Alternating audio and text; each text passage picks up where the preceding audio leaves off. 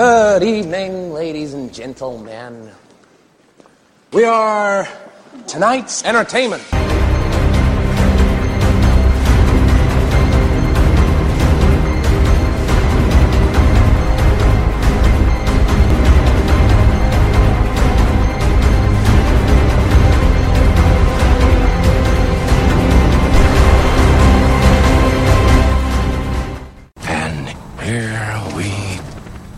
Hey, fellow WarZone listeners. My name is Zach Camps. If I'm not golfing or slinging hands of monster, I'm usually thinking about Dynasty Fantasy Football. A couple months back, I joined the Patreon just to take my Dynasty passion to the next level. And I'll tell you what, well, let's just say there's writer downers for days in the Patreon.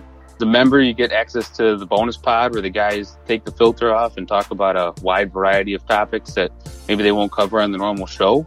You also get access to Memphis and Jerry for one-on-one advice, personal Dynasty dilemmas. They'll tackle them for you, help you out with it. You just don't get that anywhere else. But I'd say my favorite part about the Patreon is the group chat. Tell you what, these guys are some excellent minds, tons of fun. The fire in there is amazing. Great platform to post trade questions, debate rookie values, share insight, interact with some cool people from across the globe. Shout out to those guys in Australia. They're blowing my phone up all the time. The best part is there's no Twitter trolls or Facebook trolls arguing about stuff they don't know anything about. So if you want to enjoy your Dynasty experience even more, win those championships, pause the podcast right now, sign up, and you can thank me later in the group chat. What's happening, everybody? Happy Wednesday, and welcome to the Dynasty WarZone, the People's Dynasty Podcast. I am your host. My name is Memphis. You can follow along on Twitter at DWZMemphis, and tonight we are kicking off our 2021 rookie coverage. We are playing in the Rookie 5-Question Game, running back edition, with none other than Mr. Ray Garvin. You know him as Ray GQ. And this next guy, you know him as the man of the hour and the man with the power. His name is Jerry Sinclair. Jerry, what is up? Randall. Not only are the playoffs starting, and we are starting to get into the championship glory that we so desire, but we're a Dynasty show. What are we going to talk about? Who's good in the playoffs? That's a dumb match. That don't help nobody. It don't help. Let me tell you something. If you have questions about who to pick up, rankings, player, go see my man Kyle August at the FF Smackdown. He's got you dialed in. Tune back in here on Friday. We'll have Kyle, the evil Dr. Kyle, and Matty Big Chest. They'll be hitting you with the MRI, the most reliable injury report, as well as the Flexcast with Matty and Dr. Kyle. Don't sleep on him, man. Don't sleep on him. And don't sleep on the Dynasty WarZone. We are just getting this thing popping, man. We love Dynasty. We're here for it. And when everybody else is starting to take their foot off the accelerator, dude, we're pinning that dude to the floor. We're talking. And you know what we're talking about? What are we talking about? Not only are we talking about rookies, we're talking about rookie running backs, man. We love running backs. Is there anything more polarizing in this game? No, there is not. And the man we are bringing on in a little bit. That man's Ray Garvin, man. We're going to have a ton with Ray here in a little bit. He's going to be breaking down 5 running backs, 5 questions per running back, about 30 minutes of some of the most must-listen-to content as it relates to rookies. Get ahead of the competition. Create your draft board. And speaking of boards, Jerry, do you know what's going on at patreon.com/Dynasty WarZone? Oh, enlighten me. Rankings. Everybody for years. Now, I've been in this space. You were in there around the same time as me. You go back to the FF260. I go back to the Dynasty Football Factory, and I have been hounded, poked, prodded, and pried for rankings for years. I tried them last year when our good buddies at the Dynasty Happy Hour were still running their website. But here's the deal. We have our top 12 running backs, wide receivers, quarterbacks, tight ends, and then overall in a startup over at patreon.com/Dynasty WarZone. I just posted them before we went live with this podcast tonight. And we have got a t-shirt giveaway tomorrow. That's going to be the Patreon podcast. I got a little 10-minute quick hitter pod, as well as the Wheel O names to win a t-shirt from our friends at Veridian Global. You can check them out. That's Veridian, Veridian Global. And you can check out the shirts that you could win if you were a Patreon. Patreon.com/Dynasty WarZone. And a couple of things real quick, because I do want to cover just a little bit of the Jalen Hurts news before we bring on Ray. Please leave us a 5-star. Yeah, I know Christmas is coming up. You got a Christmas list. You've checked it twice. You got some gifts to buy. Maybe you can't afford to spend the extra dough on a Veridian. Maybe you're going to join the Patreon in January. Look forward to having you then. But the freest, easiest way to help us out, along with Maddie, Dr. Kyle, go over to iTunes. If you're watching on YouTube, subscribe. That's free. That helps us grow. And leave us a 5-star rating and a review. And we'll even trade you. Jerry, when you're a little kid, you strike me as the kind of guy that would rip off a fellow student there in the lunchroom. You know, I'll give you my bologna sandwich for your square piece of pizza. We'll trade you, man. We'll trade you. You do a 5-star review for us. You send us your trade in the comments. Give us as much detail as you can, Superflex, 1QB, whatever the scoring format is. We'll answer it right here. Before we talk rookies next week, we'd answer your trade question. So we got that going on in there, Jerry. But I'm going to throw this cinder block to you. You ready? Yeah. You're a drowning Superflex owner. You have Carson Wentz. You're dying. You're asking for a life preserver. But here comes Doug Peterson. Instead of handing you that floaty thing that's white with the red stripes on it, he's going to drop you a cinder block. Here you go, Carson Wentz owner. What do you make of the Carson Wentz story before I go on one of my patented Memphis rants? I'm like, what are they doing is my question. Because they owe him money, and it's not just for this season. It's for next season, and I'm pretty sure it's for the season after that, if I'm not mistaken. I'm just not a believer in Jalen Hurts, so I don't really know. I think he's going to struggle. I don't know if it's a kick in the ass. I don't know what it is. But if you're going to go on a rant, Carson Wentz is your dude, so you go right ahead. I will sit back. I will mute this. Let me just get ready to be entertained, my friend. Well, first of all, let me start from the front office standpoint. The Eagles organization fucked themselves. I don't know a nice way to put it. They bent over, they grabbed their ankles and said, who's driving? Because here's the thing. Any potential trade partner that you had now knows that you have questions about him. You gave up, I think it was 6 draft picks to Cleveland. You gave the guy $120 million. And even if you wanted to move off of him, cool. All you had to do, Philadelphia, was keep running him out there for the next 4 games. Just run him out there. By hook or by crook. You're 3-8-1. You ain't going anywhere but to the top 10 of the NFL draft. And don't sell me this horse shit that, we got to see what you got in Jalen Hurts. You want me to tell you who you got in Jalen Hurts? Here you go, guys. Get your pencil. Get you a slice of paper. Here we go.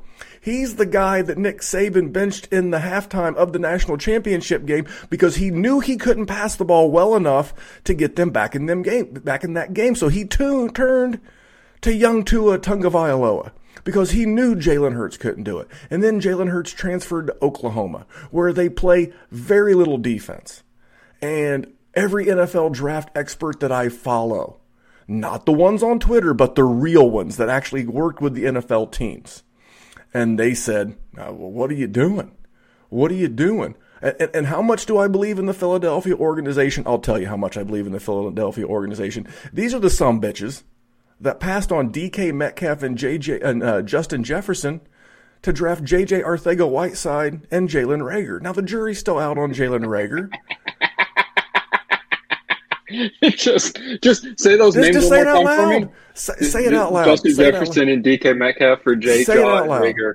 Say it out loud. Preach it into existence. So I'm sorry, guys. I like Carson Wentz. I'll be the first to admit that I didn't think that he would get benched. I own that. I'm here. Here we go. Because if you have a confident front office, there's no reason they should. Let's say you want to get rid of him. What narrative are you setting now? He's a backup. What value are you going to get? If he was your starter continuously, that would have increased his value just on perception alone. Now they know you don't want him. Where's the best landing spot for him? Back with the guy who made him great, Frank Reich in Indianapolis. And you know what Chris Ballard's going to tell you when you come to Chris Ballard and say, hey, give us the same first you gave last year to get, Buckner. Chris Ballard's going to tell you to get fucked. He's going to tell you, get fucked. I'll give you a second in 2021 and a second in 2022. Oh, and by the way, thanks for paying him $59 million of his contract, you dumbasses. Because that's what you're going to get told. That's what you're going to get told. Because, you, as DJ Khaled would say, congratulations. You played yourself. All right, there's my rant. But if you have Carson Wentz in Dynasty, in the Superflex, the best that you can do is just hold him. Same as Sam Darnold. Their value's only going to reinflate. I've already got the lowball offers because I own a lot of Carson Wentz. It bees that way sometimes. And I'm just chilling. I'm chilling. I don't overreact. I knew this was a possibility when all this started happening. I'm going to sit back. I'm going to relax. And I'm going to let the situation, show us all of it. All right, Jerry, I got one more thing to cover before we bring on Mr. Garvin. Are you ready? Yes, sir. All right, so we are going to be one of the first podcasts to the pulpit of the rookies in 2021. We're very proactive. We're not waiting until February or March. This show will not go into mothballs, and we will not pack it away for a couple of months and then bust it back out in the spring. No, that's not how it works here. But I want to remind you, the loyal listeners of the Dynasty WarZone, first of all, thank you. But this is Jerry and I not pretending to be something we're not actually doing. If I wanted to be a scout, and you're going to hear a nice little snippet of my man RJ in Vegas at the very end, it is your treat for making it all the way through the Ray interview, which is the treat in and of itself, but a little 2-minute snippet at the very end with my man RJ in Vegas, because he's talking to one of his guys. His name's Steve Fezzik, one of the best handicappers in the world, and he starts throwing out scouting terms. And RJ just cuts him off at the knees. Just cuts him right off at the knees. He says, if you want to go to scouting school, we'll do that. Because you start hearing people throw around terms like arm strength and burst and shit they just heard on Twitter. They have no idea what it means and no idea how it translates to the NFL. And I will not allow that on this show. Jerry will not allow that on this show. You know what? You're going to see a lot of new. And that's very dangerous because we don't know if they're good or not. You know what? You might get bored with, man, Memphis, every year you have Ray Garvin on, and you have Nick Whalen on, and you have Shane Hallam on, and you have Kane Fassell on, and you have Travis May on. And you know what? I'm going to continue to have all those folks on. You know why? They have made me the successful Dynasty player that I am today. Do we know who Terry McLaurin is without Nick Whalen? No, we don't. We're late to that party like everybody else, but during that rookie process, Nick Whalen told us, keep an eye on Terry McLaurin, little wide receiver at Ohio State. 2 years ago, Shane P. Hallam told us about James Robinson. James Robinson, hey, this is a name to keep on the back of your radar. So that way you have that name when your rookie draft comes out. I rely on these guys. I rely on Ray, Shane, Kane, Travis, Nick, and Garrett Price, and I could go on and on and on. That's why you only see the same guys here at the Dynasty WarZone. Matt Waldman, Tyler Gunther, I could go on. That's the list that you're going to see. Some of these gents will make a repeat appearance here because they've always steered us correctly. They're not a guy who runs an accounting firm by day and wannabe draft expert by night. God bless that guy. I'm a wannabe podcast host by night. But I know how to stay in my lane. I've been doing this long enough. I've helped enough people, and so has Jerry, that we know what we know. We know how we can help you, and when we can't, we bring in SMEs. That's subject matter experts. So, Jerry, I'm fired up, man. I don't know about you, but I'm super fired up. I think my stress level's to the moon. I don't know, Jerry. Listen, you taught me what the acronym SME. I had never heard that before. Listen, You're like a college professor. You've never heard SME? Never heard SME, but it's awesome, and I'm going to steal it like I always do. And that's my thing. Like it is a bit of a bit that I do where I say that I steal from everybody. I'm not lying though. Like I legitimately have a pen and a paper. And I write down things. We already interviewed Ray because we're nice and, we like to, they don't want to sit here through all this of us rambling. I have 1.5 pages of notes from the things that he said about the running backs today, because that's what I do. I use these guys because they are SME and they are experts in their field. And that's why I do it. And it's a bit, but it's true because these guys are smart and you have to use everything at your whim to build a championship. And that's what I'm here for. I'm not here to give people my money. I'm not here to have them text me pictures of them holding my Dynasty Championship trophy. I want to eat the Fruity Pebbles out of the top of that shiny bowl, goddammit. So I am going to do everything I can to do it. So we have got great guests lined up. I'm fired up to have guys like Ray on. But Jerry, we have talked enough. It's time to go get that man. His name is Ray Garvin. Before I get into his official intro, I will just remind you that you can follow him on Twitter at RayGQ. Jerry, let's get this man. Yes, let's do it now. Are you looking for something to set your league apart from those dime a dozen jabroni leagues out there? Then head over to TrophySmack.com and hook your league up with the best trophies in the game today. And not only will you get the best trophies in the game today, you can get a free championship ring up to a $59.99 value by entering in the promo code DWZRing. You pick out your trophy. Which one do you like? You put it in the cart. You add the ring to the cart. You add the promo code DWZRing. Makes the ring free, and your league is now a step above the league down the street. So if you're looking for the best, you want to be the best in the game, you want to have the best league in town, go over to TrophySmack.com, get that trophy, get that ring, use that code DWZRing, and let's have a big season. All right, and guest season is upon us. And tonight's guest, the first guest coming out of the chute, is a big one. They say if you're going to go big, go big. And tonight's guest is Mr. Ray Garvin, a.k.a. Ray GQ. Now, who is Ray GQ? For those of you living under a rock, he is the creator of the Destination Devy, which is a must follow for the people who don't know much about the college game. You are college game impaired like myself. He is also the host of the Futurecast. The Futurecast can be found on the Roto Underworld Network, and he can also be found, man, doing stuff with the teams at the DLF as well as the FTN Network. He wore a smoke visor in college, and he can be found on Twitter at RayGQ. Ray, welcome back to the show, my friend. The most important thing that you said there was I wore a smoke visor in college. Screw everything else, smoke visor.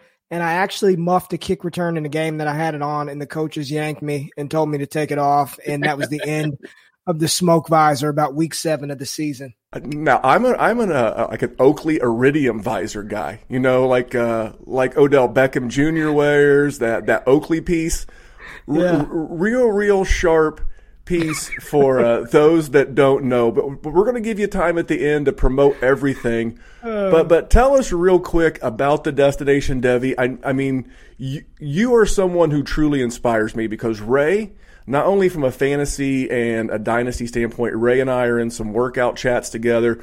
We're in some other stuff. But Ray is the living embodiment of if you're not growing, you're dying.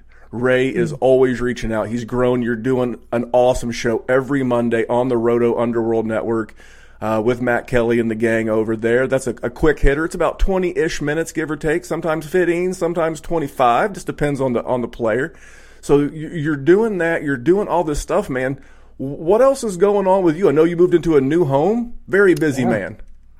Yeah, and I just want to say I did not say thank you guys for having me on. Really appreciate it. When you reached out and said, would you come on this show? I was like, hell yeah. I don't care how busy I am, man. I respect what you guys do, respect the content, respect you guys as people. So I was going to make that happen regardless. But honestly, man, I'm just like everybody else, man. This year has been crazy for a variety of reasons. So we're just trying to finish it out. We're trying to stay healthy, spend time with our loved ones. And I think more so than anything, 2020 has just taught me, man, appreciate what you have while you have it, man. So working out, having fun with this fantasy thing, trying not to take things too serious, and just keeping my head above water, man.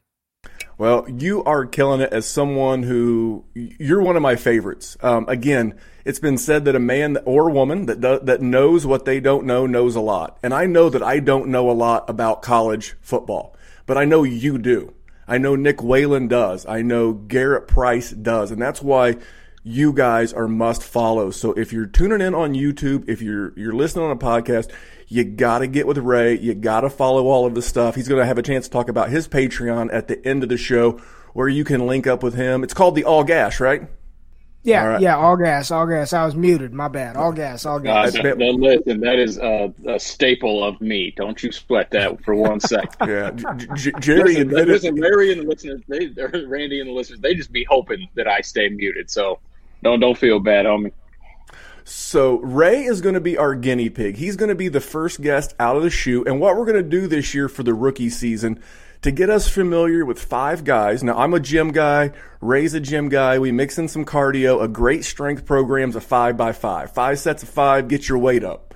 But we're going to do this a little bit differently in the form of some running backs. So we're going to hit him with 5 running backs, and he's going to hit us with 5 answers to 5 questions about each running back. So 5 running backs, 5 questions per running back, and we're going to do it in about 25 minutes. So we're going to do about 5 minutes per player. We're going to have Ray in and out of here in about 30 minutes, and we're going to learn a lot. Now, this is not a deep dive. We are not getting into James Robinson and guys from Southwest Directional Utah State A&M. No. We're going to stick with the big boys because we got to get familiar with them first. And then, before we let Ray get out of here, he is going to do what we're going to call calling our shot. We're going to give him 1 shot to give us a small school guy to keep on our radar so that no one sneaks by in 2021. All right, Ray, are you ready for your first running back? I'm ready to do it, man. Let's go. I'm gonna give you the man that I know you're a big fan of.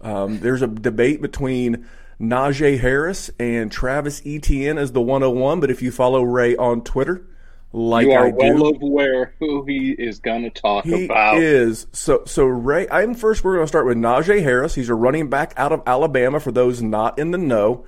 Who is he? Who is Najee Harris?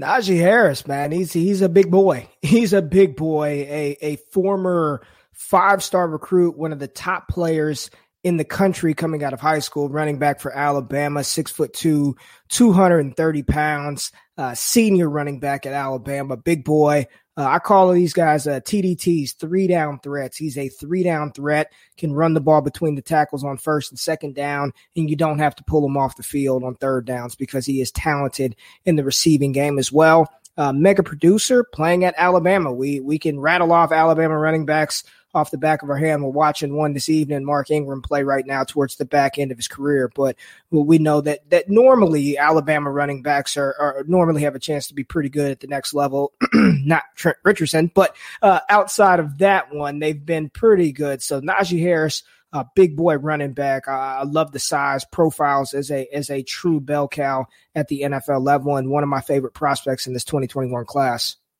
And for those not super familiar with Najee Harris, he actually kept another Harris, Damian Harris, off the field at times, as well as Josh Jacobs.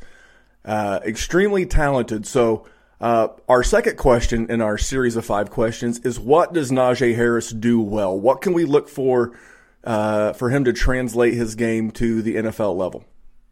Yeah, I think one of the things that he does exceptionally well, almost better than, just about every other running back in this class, regardless of size, is his footwork. I know at 6'2", 230, a lot of people think power and just being able to run through people.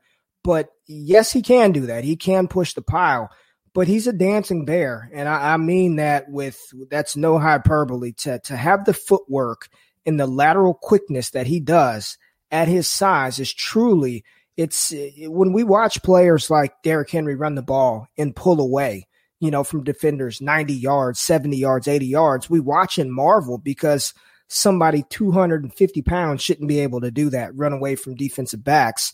Najee Harris, what he's able to do laterally at his size, his footwork is just, it's truly, when you watch the game and you study football player movements, it really is mesmerizing and just captivating to watch that style of play, and to watch somebody that big be able to move laterally as well as he does.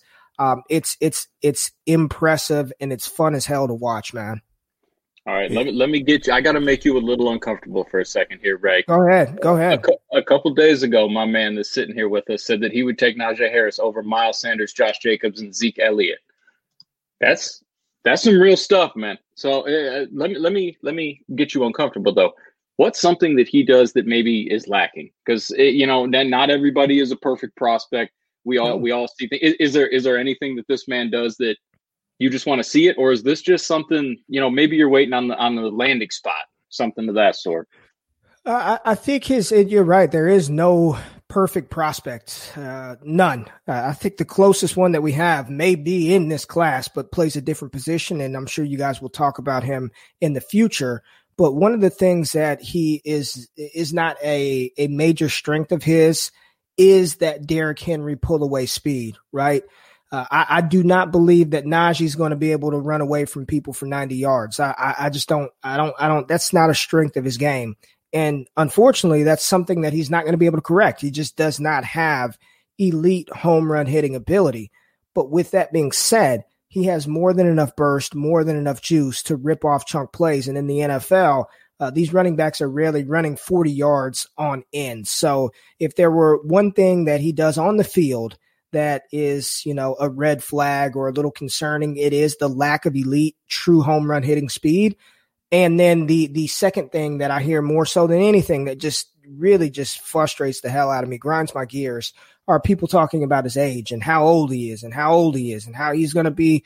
I see these memes of people posting like grandpa pictures walking across the stage. And for running backs and the shelf life that we really care about, I mean, after 3 to 4 years, you get 5, you're happy. That's cherry on top of the cake. So his age, he will be 23 years old during his rookie season in the NFL. But let's be honest, though. You don't give a damn, do you? I don't care. I do not care. I don't care at all. No. I couldn't agree more because, I don't want to say age is just a number. It sounds very cliche, but we're going to use these guys as dynasty players on our team, and we're looking for 2 to 3. That's how I do it. With running backs, it's 3-year windows. I want to maximize for 3 years, and then I want to move on to the next one. I don't want to have Todd Gurley's on my lineup. I don't want to have guys that all of a sudden yesterday were worth $1 million. Today I'm lucky to get $50,000 for them, and it just, you can extrapolate to whatever math you want to use. I don't care, but you can't lose 95% of your value overnight. So I'm not looking to have him for 10 years. I'm looking to have him for 3 really good kick-ass years. Speaking of kick-ass, now, Ray, this is why Ray's here, guys. We covered this in the intro. For those of you watching on YouTube, you're kind of seeing how the sausage is made behind the scenes of a podcast. But Ray knows football. And out of all the NFL schemes, is there a particular scheme that he would fit best in? Because I think what we lose sight of when me and Jerry as amateur watchers of football think, oh, yeah, this is great. They have a need at running back. He's going to be the 101. But sometimes you run power or, whatever. You run whatever kind of offense. Whose offense or what kind of offense is Najee Harris going to fit perfectly in? Are we going to say on draft night, man, that's lock and key, that's hand and glove? Where is he going to fit in? Yeah, I think he excels, and we've seen Alabama sort of transition their offense from a power run scheme, and they run sort of this zone gap blocking scheme up front where gives the running back a couple of different options, two-way goes, and that's why I'm able to highlight his exceptional footwork. When I look at an NFL fit for Najee Harris, we just saw this team play last night on Monday Night Football, and if he lands with the Pittsburgh Steelers, I believe that the city will love him. The coaches will love him. He will fit perfectly with that team. There are a couple of other landing spots that I think would make a ton of sense for a player like Najee Harris. But when I close my eyes and think about him in a backfield on a team in 2021, they've already said that James Conner, they weren't going to extend him. Benny Snell does not look good. Anthony McFarland looks like a complimentary back, and Jalen Samuels just does random things. I think he would fit beautifully with that Steelers team. I love it. So that's whose job he's going to take. That's the fifth question. Whose job is Najee Harris going to take? He is going to take James Conner's job. Jerry, do you have anything on Najee Harris before we roll into we'll call him the 101B. If Najee's the 101A, because this is not the deepest of classes. This kind of reminds me of 2019. I see Ray shaking his head. It reminds me of 2019 where you had Jacobs and Sanders at the top, and then it was a bunch of dudes. This feels very much the same. So, Jerry, anything before we roll into Travis Etienne? No, I want to roll into that just because he's been getting hype forever. I mean, if you've been in Devy circles, motherfucker's been talking about Travis Etienne for years. So, and I know Ray still likes my man, but he's also had to make this Najee argument with him over and over and over again. So I just want to hear that. I want to hear it from the man himself. All right, Ray. Who is Travis Etienne? Travis Etienne, the ACC's all-time leading rusher at Clemson, dynamic running back, speedster, and not just a speedster. He does play. We'll get to that. I'm trying to stay. Let me just say, I love this 5-for-5 thing because it keeps my ass on track because I just want to ramble, right? But a phenomenal running back prospect. I do not believe he profiles as much as a 3-down back as Najee Harris does at the next level. And it's not really his size. It's some of the other things that I've seen in his game, but a player who's improved, a player who in his true sophomore season had over 1,600 rushing yards as a true sophomore. And you think, how can you get better? Well, he does it again. And then how do you get better in your final season? Well, he adds more to his repertoire and starts to catch the ball out of the backfield and be explosive in the receiving game. So every year we've seen like a new evolution of Travis Etienne. So one of the top rated running back prospects. And I think the battle for the RB1 in the class really comes down to these two guys. All right. And same second question. What does Etienne do well? Speed, baby. Acceleration. I try. One of the things that I hate about the fantasy space is the fact that every time we make a comp, it's to a Hall of Fame player. It's always to a Hall of Fame player or an all-pro player or somebody at the top of the game. And I'm about to do just what I hate because his acceleration, I'm not comparing their play styles, but his ability to get from 0 to 60 is probably on that Jamal Charles, Chris Johnson level. I don't know if it's his elite. I don't know if his straight line speed is 4.24. I don't believe that, but I just mean his ability to get the ball and just go. That is fun to watch.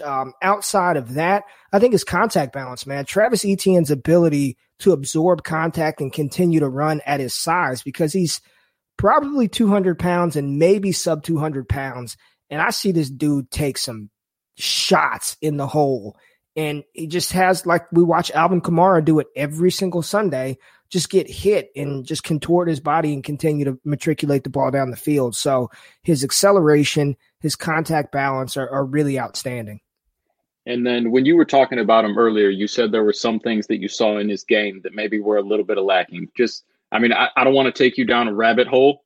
But if you do, that would be great for me because I want to steal all that info. But just a little something, just something for anybody about what it is that separates him and Najee for you. Yeah, it's the feel for the game in between the tackles.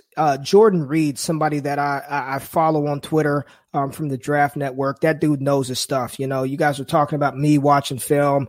He played the game as well as a quarterback, so he sees things from a different level, and this is what he does. But he tweeted something out about a month ago that running back vision, it's a feel thing. You either have it or you don't. You can't coach that. You can't coach feel. You see it. And when I watch Etienne run the ball between the tackles, there are times where I'm not joking, guys. Me at Memphis, Jerry, we could run through some of the holes that Clemson creates because of the schemes that they run. They're just wide ass lanes, man. And when he's forced to make a decision in the hole, more times than not, I see him run right into the back of his offensive lineman. Just smack dab in the back of his offensive lineman. I'm not impressed with his ability to read his blocks, make decisions, and then go from there. He wins a lot on pure speed and acceleration. He's faster than everybody else. He accelerates better than everybody else. And on top of that, he does have an ability to rip off long runs because he has outstanding contact balance. I just have not seen him. I haven't seen him have to read a block. I haven't seen him have to make a quick decision and see his footwork. I've seen enough of him to know that that's just not within his skill set. I don't think that's the type of player he is. I don't think that's the type of player he's going to be. And I would hope an NFL team that picks him won't force him to do something that he's not comfortable at doing. Listen, Ray gave me enough confidence to think that I could run through a hole. So he's always welcome on this show. He's wrong. I appreciate you saying I could do it, but unless there is a 6-pack of donuts or something there, I ain't making it through. But Randy, what you got for this man? The question that I'm going to ask again, it's fit. We too often just see the landing spot because we'll start hearing it, guys. We're very proactive here at the WarZone. We're getting ahead of all this rookie stuff. You know, some other folks will start coming along in February and March, and God bless them for what they do. But I don't want to start seeing the list of these are the best landing spots for running backs. That's true. Miami's a great landing spot, but not everything's a perfect puzzle piece. And I want to make sure that I'm getting the right person in the right place. So what's the best landing spot for his game at the next level, and whose job is he taking? Yeah, you said Miami. I've seen that floated around quite a bit, and I don't think that's I don't think their offense that we've seen so far is creative enough to use him in a way that fits his skill set. I think he has to go to a team and a coach that is creative with their backs, how they utilize them. And I think a rock solid landing spot for him would be the San Francisco 49ers. You get him with Kyle Shanahan and the creativity of that offense and Shanahan's ability to put some of these running backs in positions to be successful. I mean, where the hell did Raheem Mostert come from? And he's their top dog. And then they're working Jerick McKinnon in the game. And then they've got JaMychal Hasty, who looked good at times, and they're running deep. I think that fit, Kyle Shanahan would not line him up in I formation and just slam it down the middle 16 times a game. He'd find ways to get ETN in space, therefore maximize his production on the NFL field, and in turn, maximize the return that we can receive in fantasy. So the San Francisco 49ers, that fit with the coach, that fit with the team. I think that'd be perfect for Travis Etienne. I love that because I believe both Coleman and McKinnon are free agents to be. I know they just did a deal recently with Mostert. They gave him a little bit more money to reward him for a big 2019. He's obviously a key part, and what I like about that is it won't be great for redraft season, but it will be excellent for dynasty owners because he'll get off to a slow start. People will get frustrated, see Taylor, Jonathan, and they just won't have the patience. We saw it last year with Miles Sanders, and somewhere around the middle of the season next year, you'll probably be able to buy this guy for 75% on the dollar, and you're going to look back and you're going to love it. So I want him paired up. I love it when young guys are paired up with veterans. Now we got past the big two. This is a guy who I bet you if you put him on a polygraph test and you ask him if he regretted going back to school, it would be anything other than yes would be a lie, because this gent definitely wished he had came out for the NFL draft between his coaching situation, everything going on in Stillwater, as well as COVID and everything else. This man's Chuba Hubbard. He is at Oklahoma State running back. Who is he? And give us a little bit of info on Chuba. Chuba Hubbard was a player that I was pounding the table for heading into the 2019 season. Heading into 2019, I said he was a top 5 running back in that class. And in 2019, he led the country in rushing, was a first-team All-American, and absolutely smashed 2,000 rushing yards. I mean, it seemed like he was just ripping off long runs left and right.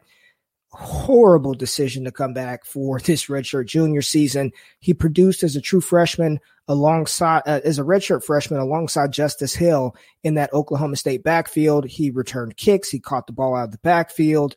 He received over 400 touches last year as a redshirt sophomore, hence the reason I thought that he would come out. But Chuba Hubbard from Canada was a national champion sprinter in high school, 2-time national champion sprinter. So he is, we toss the word elite around a lot, but in a straight line, he does have elite speed, was a 2-time national champ in high school. So that is who Chuba Hubbard is a speedster.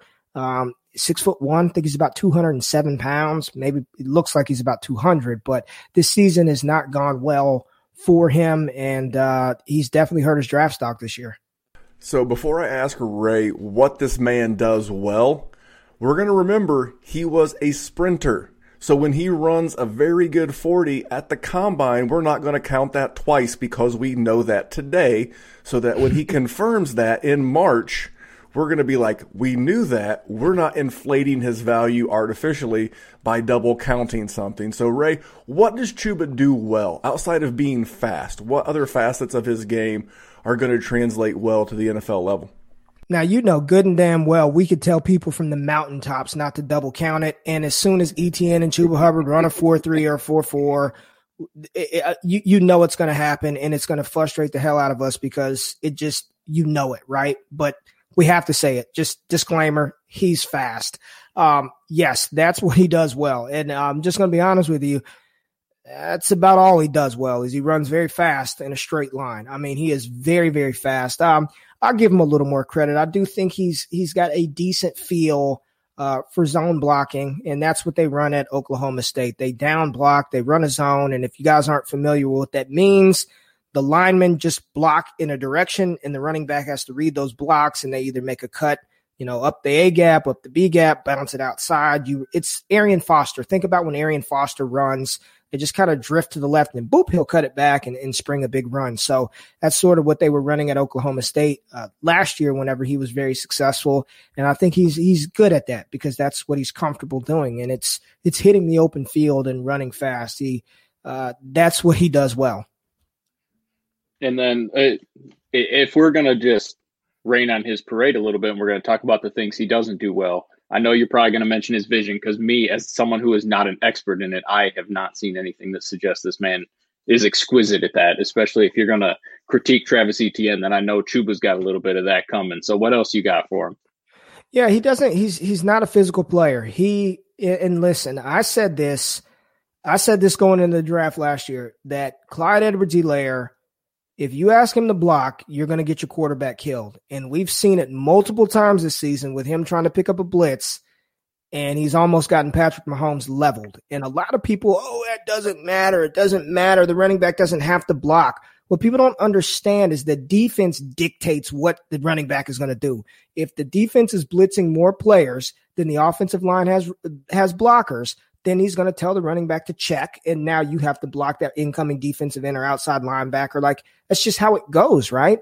And Chuba Hubbard will not block. He is probably worse than Clyde Edwards-Helaire in the blocking format. He does not run with power. To be 6'1", 200+ pounds, and to generate the type of, hey, Memphis, you work out, speed equals power, right? To be as fast as he is, he does not play powerful whatsoever. He's not running through anybody. He's not picking up a block. He's not pushing the pile.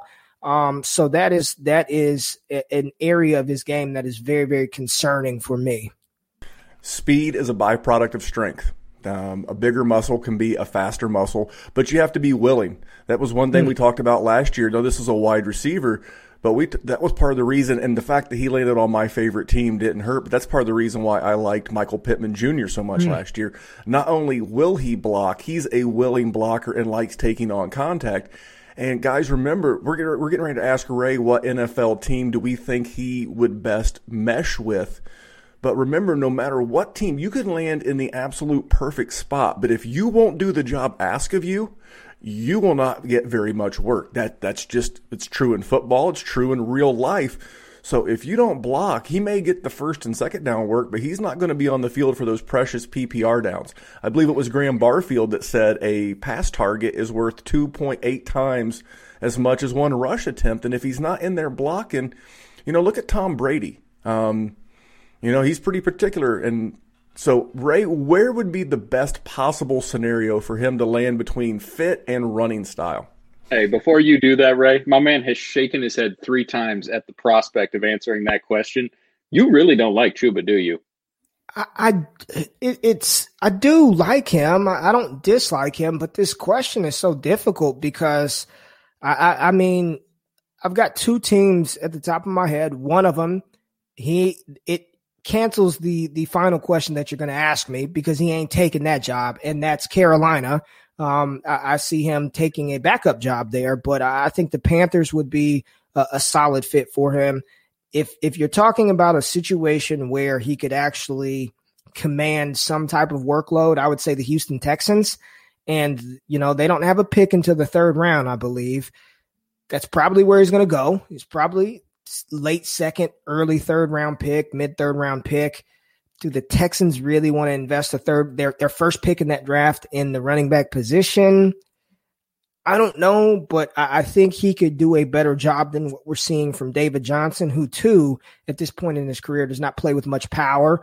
At least he can catch the ball. He isn't juking anybody out. I mean, the Texans, but when I close my eyes and think about Chuba in the NFL, I truly see him as a backup because they're going to have to find Christian McCaffrey some help, some relief, I believe. Mike Davis has done a decent enough job to where I think he might get some kind of 2-year deal on the market to go try to be a guy. And maybe they're looking for a replacement for him. I see him as a backup, and those two spots sort of are what come to mind for me. Yeah, and just want to remind everybody, we'll just go ahead and do it now. See, this running back class, outside of these top 3, and really it's like a 2.5 based on this conversation so far, this is why I'm not concerned about James Robinson. This is why I'm not concerned about Antonio Gibson. I know at least Antonio Gibson's got, I think it was a high 3rd round draft capital, and the Jaguars have no draft capital. But here's the thing. It's not a super deep running back class this year. Like I said, very reminiscent of 2019. So we need to know who these people are, but don't let the fact that there's more rookies coming in sway you off of these guys that we hit home runs with last year. All right, Ray, we got 2 more guys, and I hope I pronounced this next gentleman's name correctly. Javonte Williams, is that correct? Yeah, Javonte Williams. Yes, okay, sir. It looked like Devontae, but with a J. So Javonte Williams, running back, North Carolina, another ACC back. Who is this man? Yeah, this is a guy who he's splitting the backfield work right now with another talented rusher, but that other guy, Michael Carter, is a little bit smaller, doesn't really profile as a traditional, NFL running back that's going to command any kind of significant touches. But all I'm telling you, just go look up a picture of Javonte Williams, and the neck size alone, the girth on that neck tells me that he can run the ball. When your neck is wider than your damn head, that I like that. I like good thick necks, and he's got a good thick neck. But he is one of the leaders in the country at broken tackles, right? And not broken tackles behind the line of scrimmage, broken tackles after contact is initiated past the line of scrimmage. 5'11", 220 pounds, can catch the ball out of the backfield very, very naturally. He's got decent speed. He's not a home run hitter. I don't think he's as fast as Najee Harris, but he's not a slow player either. He's a physical runner. He definitely profiles as a 3-down back. Has sort of come out of nowhere this year for some people, but if you go back and look at his profile from last season, he was a pretty damn good running back last year for North Carolina as well. The past couple of weeks in college, he's kind of cooled off a bit. I only had 3 carries last week, and then, tough game versus a strong Notre Dame defense. But Williams is a back that I'm very, very high on for this 2021 class. All right, and what does he do well? When you break down the tape of Mr. Williams, what do you see that's going to translate nicely to the NFL?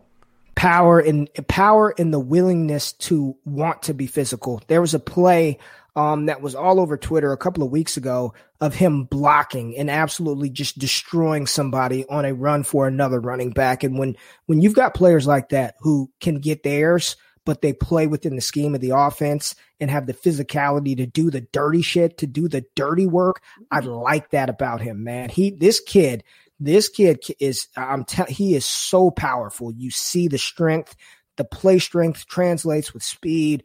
I love the physicality that he brings to the table. He's a guy that, 3 or 4 years in the NFL playing the way he's played in college, you probably ain't going to make it to year 5. But for those first 3 to 4 years, his ability to break tackles and rip off long runs, chunk plays, phenomenal. Listen, I just looked up that block. Yeah. He sent that old boy into next week. Yeah, I love it. All right. So, listen, I've been seeing some of your tweets. You're talking about this man's potentially your RB3. He was creeping in on ETN a little bit because he profiles better for you. What's something that we should look at that maybe he struggles at, something that you want to see grow maybe? I think that sometimes, and a lot of running backs do this, stop dancing behind the line of scrimmage. All right. You don't have the speed to play around with that. You need to take what's there, but that's something that can be taught. And that's something that can be learned and developed at the NFL level. Here's the play, hit the damn hole. If it ain't there, take your yard gain and call it quits. Sometimes he gets a little cute back there, wants to dance around, wants to play around.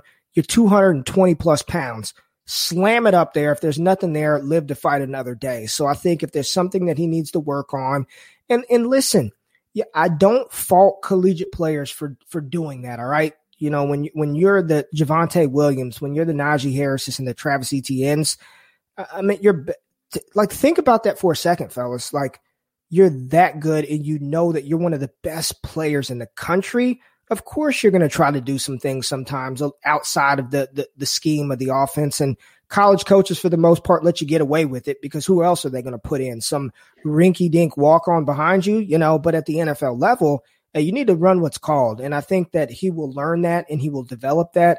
I see him as a solid NFL contributor. I'm not going to say some elite high-end talent, but hey, listen, there are only 12 RB1s in fantasy, man. You got to have RB2s. You got to have RB3s. And hell, sometimes you need RB4. So just his patience in playing within the scheme of the offense is something that he definitely needs to improve upon. All right. I don't know that his playing style translates to this team, but what I hear, especially the fact that they've invested in running back the last 2 years, but he sounds like a very blue-collar guy, a badass, a guy who it just feels like he would work well with what's going on in Buffalo with the Buffalo Bills. I don't know that that's the right fit. Is he going to take Singletary and Jerry's man, Zach Moss's job? Where is he going to fit? Because that feels, you know, Josh Allen's an old farm kid from Northern California, hard work, big guy, not afraid to take you on. Man, and he's not the biggest dude around, but I think Stephon Diggs has some of that. It just feels like, at least from an attitude standpoint, he would walk into Buffalo on day one and he would have at least the right mentality. Would his game translate? Oh my, it's funny. You say Buffalo, but whenever I was thinking about somewhere for Chuba Hubbard, I was like, Buffalo had popped up in my head, but I think he would fit Buffalo. I think he would fit well with Seattle, depending on what they do with Chris Carson. I think that, you know, a lot of people want to talk about Miami. I do think Najee would fit well in Miami, but I think he's a player that would fit well with Brian Flores, and Miami is building a very strong defense. I think they want to be this kind of blue-collar, rough team in the AFC East. So Seattle, depending on what they do with Carson, Miami with Tua and that improved offensive line that they're building, or Buffalo. I absolutely love it, at least until I hear what you say about this next man. Mr. Williams just became my RB3 in this class. He's ahead of Chuba. I like power. Yeah. I like guys that want to take on the action. We got one more guy to talk about tonight. His name is Kenneth Gainwell. He is a running back out of Memphis, and if you've heard the school of Memphis, you don't normally think of, you know, great NFL production, but you actually do. Going clear back to D'Angelo Williams, if I remember correctly, but most recently we have seen Antonio Gibson, who set the fantasy world ablaze with his performance in Washington, as well as his former teammate Darrell Henderson Jr. in L.A. with the Rams. Man, what is Mr. Gainwell going to do once he hits the NFL level? Who is he? Hey, don't forget about Tony Pollard, too. He's doing well. He should be the starter in Dallas. Sorry. Memphis is like RBU, man. But, yeah, Kenneth Gainwell. So Kenneth Gainwell is a player who opted out this year. So we have not seen him play this season. We're not going to see him play. He's already declared for the 2021 NFL draft. A lot of people talking about Antonio Gibson. He only had 33 carries in college. He was not the feature back, blah, blah, blah. You want to know why he didn't get more carries and why he wasn't the feature back? Is because a redshirt freshman named Kenneth Gainwell ran for over 1,400 yards and almost had 700 receiving yards in Antonio Gibson's final season. So let's just think about that for a second. Antonio Gibson, the player that I've seen Christian McCaffrey traded straight up for, was on the bench because this player, Kenneth Gainwell's dominance at Memphis, kept him suppressed on the bench. So that, just in a nutshell, the guy who kept Antonio Gibson on the bench, that's who Kenneth Gainwell is. I absolutely love it. I heard a lot of buzzwords that I like in there: catching the ball, good producer. What does this young man do well? Oh, I mean, he's very good in between the tackles. He's shifty. He's fast. But more so than anything, of all of these running backs, he's the best receiving running back in this class, and I do not think the cliche, it's particularly close.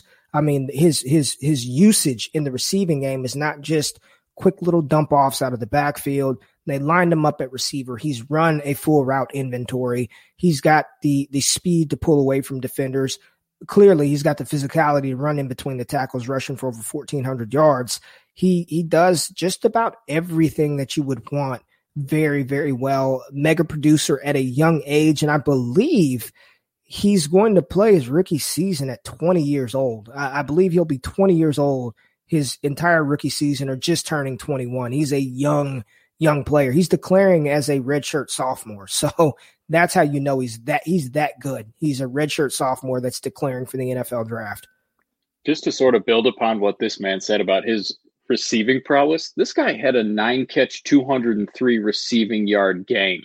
And he still had 100 rushing yards in that same game. So this dude is a dog. Yeah. But what's it sets him back? Is it his size? Is it Memphis? Is it that he's sitting out for the year? Like, what's the biggest thing for you? You're not big on sitting out. You don't think that's a big thing? No, to me that doesn't. I mean, what's the difference between him sitting out and a player missing an entire season because they tore their ACL or they blew their Achilles? I mean, this guy's he's not just sitting out at home not doing anything. I would like to assume and give him the benefit of the doubt that he's working his ass off getting ready for his pre-draft process, which I have no problem with that. I honestly think that was one of the most overblown, ridiculous ass narratives that I heard about these players not playing this season. Do you think these dudes have played football literally their entire lives? Do you think they're going to forget because they didn't play 8 games in this COVID-filled season how to run the damn ball or catch the ball? Like, that narrative, just everybody who said that, I just trolled them constantly because it's just the stupidest thing I've ever heard. But one of the things that he's going to have a challenge with is his size. Okay. I know that he's listed. If we look him up, they say, what does it say? 191, something like that. I'm just going to say this. If you look up a picture, there are pictures of him and Antonio Gibson in the backfield at the same time.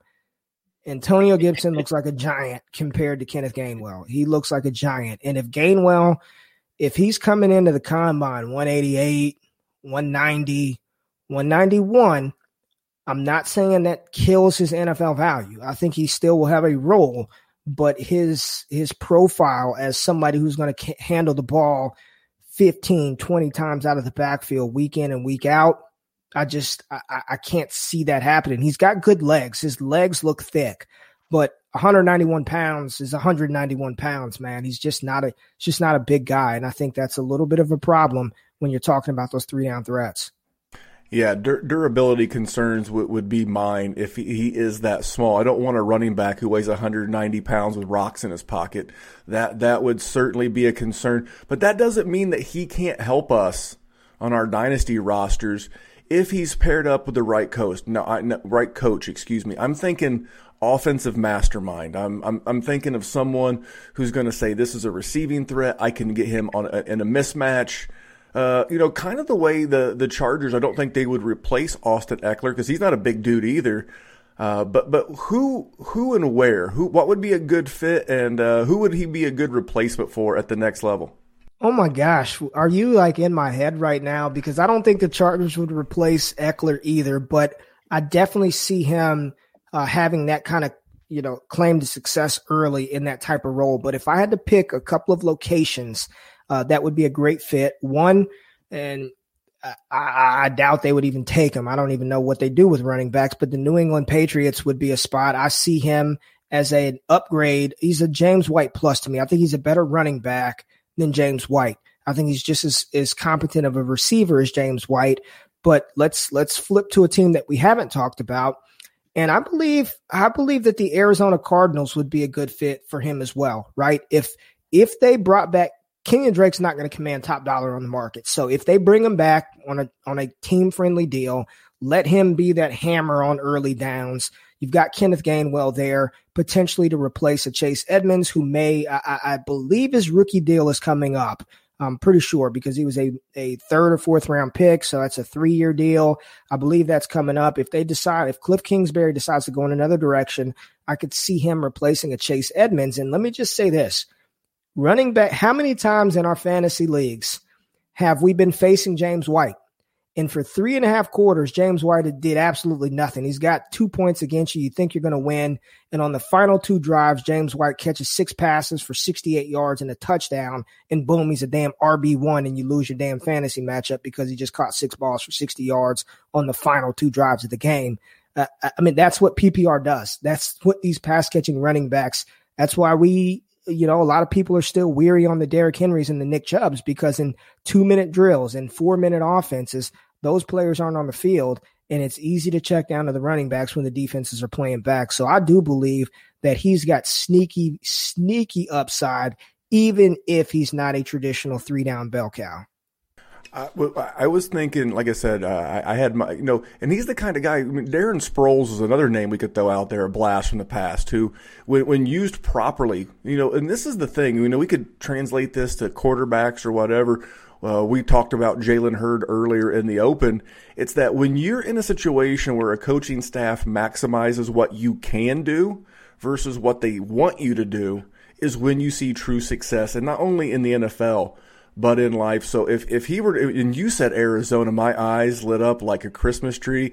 This guy lines up in the backfield and all of a sudden he motions out to the slot and he gets matched up on a linebacker.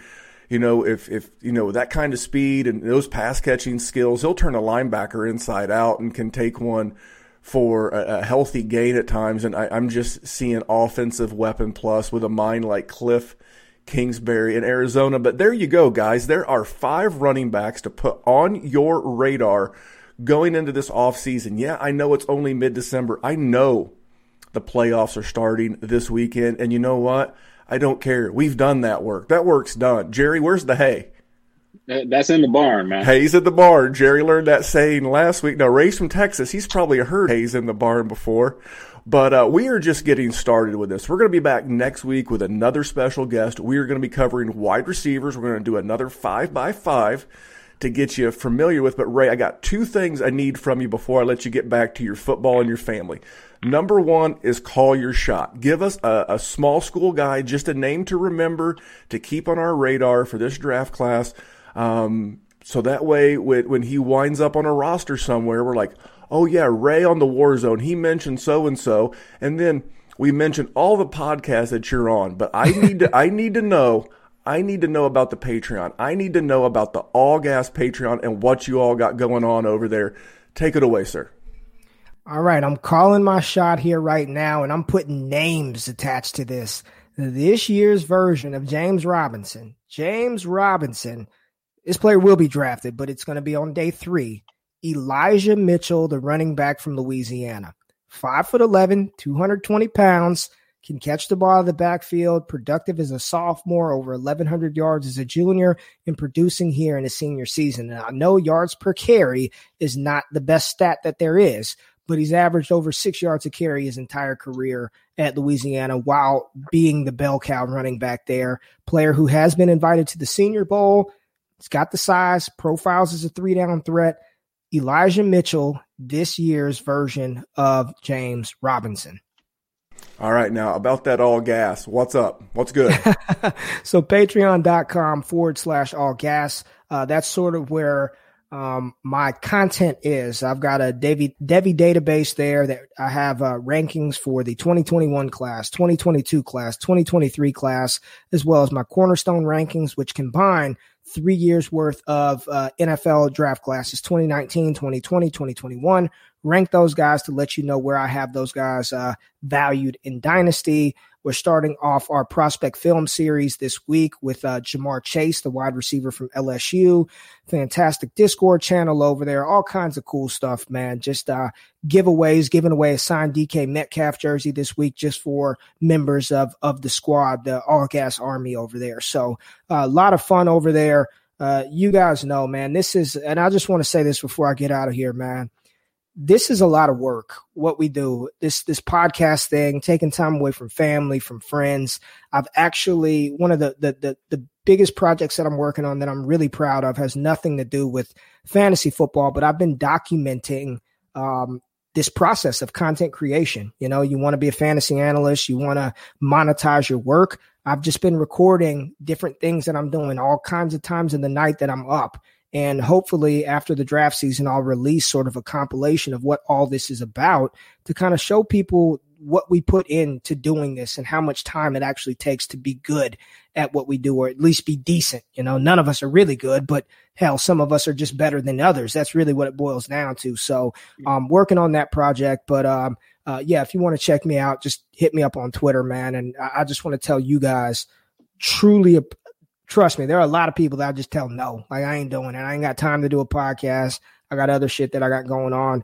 Y'all are awesome. I respect what you do. So thank you for having me on the show. And I love this 5 for 5 thing, man. This was kind of dope. If I steal it, just know I will give you credit. I will put the citation in there and say I got it from you because this is dope. I will give you credit. Well, thank you so much for that. Yeah. And Ray's right. The Patreon guys, you know, we would all love to work for Fox Sports or ESPN or anyone that paid a full-time salary to do it. But a lot of lunch hours, a lot of late nights, a lot of, you know, I do my gambling show, my Propcast for Saturdays. That starts with my entire lunch hour, sitting in my truck and, you know, writing down those early props so I can spend a couple of hours, you know, researching, you know, what's good, what's bad, where to put your money. And like I said, it's a lot of work. But Ray, thank you so much for taking your time to jump on here and educate us. And guys, you're going to hear something very special at the end of today's podcast. This is a man who knows what he's talking about. He is not throwing buzzwords at you. He is not throwing out things that make him sound smarter than he is. Okay, there's a lot of people doing a lot of great content out there, but I've only got so much time to filter through so much. So I know Ray. I trust Ray. I use Ray's work to help me build out my rookie rankings and my draft boards. If you're not following him, you are doing your teams a disservice. And check out that Patreon, patreon.com/allgas. Ray, thank you so much for jumping on with us, my friend. I always appreciate your time. And let me just say this real quick for everybody out there talking about the Patreon. Trust me, because we see the back end stuff. The money is good. We appreciate it, but it ain't all that. So please support because Patreon, they are going to take their cut. So please, we need the support of people like you that are listening. Truly. You got that right. Ray, man, thanks for jumping on with us. We'll catch you around the group chats and Twitter. Thank you, guys. Always good. All right. Take care, man. All right, guys. That's one of the good people in the industry. His name is Ray Garvin. You can find him on Twitter at RayGQ. Now, if you stuck around this long, we are going to do the intro to the show. If you're watching live on YouTube with us, we're going to do that going forward, and here's why. We are going to do that going forward to respect the time of guys like Ray, of all of our guests. Get a minute out of here, man, 30, 40 minutes, and then Jerry and I can jump back and do our 15, 20 minutes of intro instead of having these poor guys sitting in the lobby waiting for us to flap our gums about our Patreon and whatever. But hey, here we go. Hey, what's going on, Patreon? Man, that big bet has been working out well for me. Being able to hit up Dr. Kyle in his DMs. We're on a synchronized schedule. It's crazy. Every time I'm about to message him, he's about to message me. But being able to bounce those ideas off of him and then being able to reach out to Memphis. Typically, I just do it directly to the team personally instead of a DM. But, man, I've grown in, 5 weeks of doing the sports betting, and the big bets helped. I'm able to formulate my own opinions. I do like some of the ones that they have, but listening to them and reading some of the lines and doing my own little research, starting to kind of understand the ins and outs, sports betting, and it's going real well. Last week I went 5-2 on my bets. I hit a couple big parlays. One of the ones was Miami that I talked about with Dr. Kyle as soon as the opening lines came in. So big bets where it's at. Patreon, you guys are great. Appreciate everything.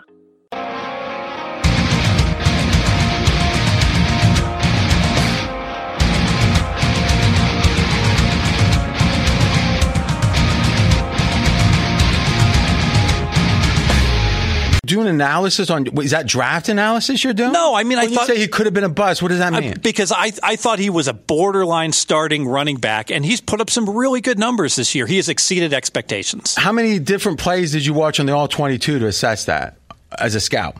I just looked at his yards per rush overall and that he's above average. And a lot of times Pittsburgh runs the ball in obvious running situations, and he's still put up good numbers.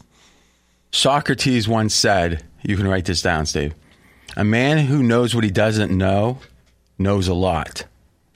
You do not know scouting. Please don't try to scout bus or anything like it. Fair enough. That's the danger of trying to be and this is what the radio guys do. I'm not going to name any names, but this is what the radio guys do. Tell me if you can recognize this. Oh, his arm. Oh, you see his mobility in the pocket? What they do is they pick up a few phrases, a few of these kind of scout phrases. If it was NBA, it'd be wingspan.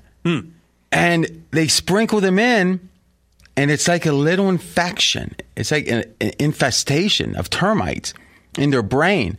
Because what happens is you stop knowing what you know, and you start thinking, maybe I should scout this.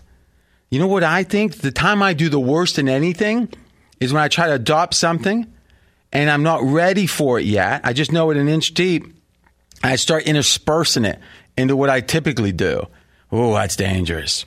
What are bettors supposed to do with new systems? You're supposed to have a year of live betting in which there's no money at stake, but you're tracking it, right? Even if you backfit data, you're supposed to leave a year or whatever time you need left to test it from there. And it simulates that. Exactly. That's a great point. So if you go back, don't go back 6 years, go back 4 years. Hey, this is a winning system. And then go back the last 2 years and see if it actually So how works. does that happen if you're picking up things live? It doesn't. So I don't want to hear, if you want to go to scouting school, and this is what I always tell all the wannabe scouts, all right? Call up your local NFL team. I'm talking about these national radio guys, local, whatever. If you were a former scout, I trust you, all right? You got it. But if you're not, call up the local team and say, I want to scout for you pro bono. All I need is access to the facility. I'm going to show. And obviously, if it's going to be some video thing on Twitter, maybe they let a big name in there. Give them another name. Just say you're Jim Smith from KK or KLM in Los Angeles or whatever. I don't even know if that's a station. I'm just making up numbers or letters. And see if they let you in. You know what? They'll hang up on you because they've got people that actually been in football 30 years doing this. But somehow these people come on air and they start talking about being a scout because they're talking arm strength and mobility. You don't know. I promise you don't know. What do you think of all that, Jonas? Yeah, I try and stay away from that stuff. You do? My whole approach is, and I've noticed this a lot, especially with sports betting,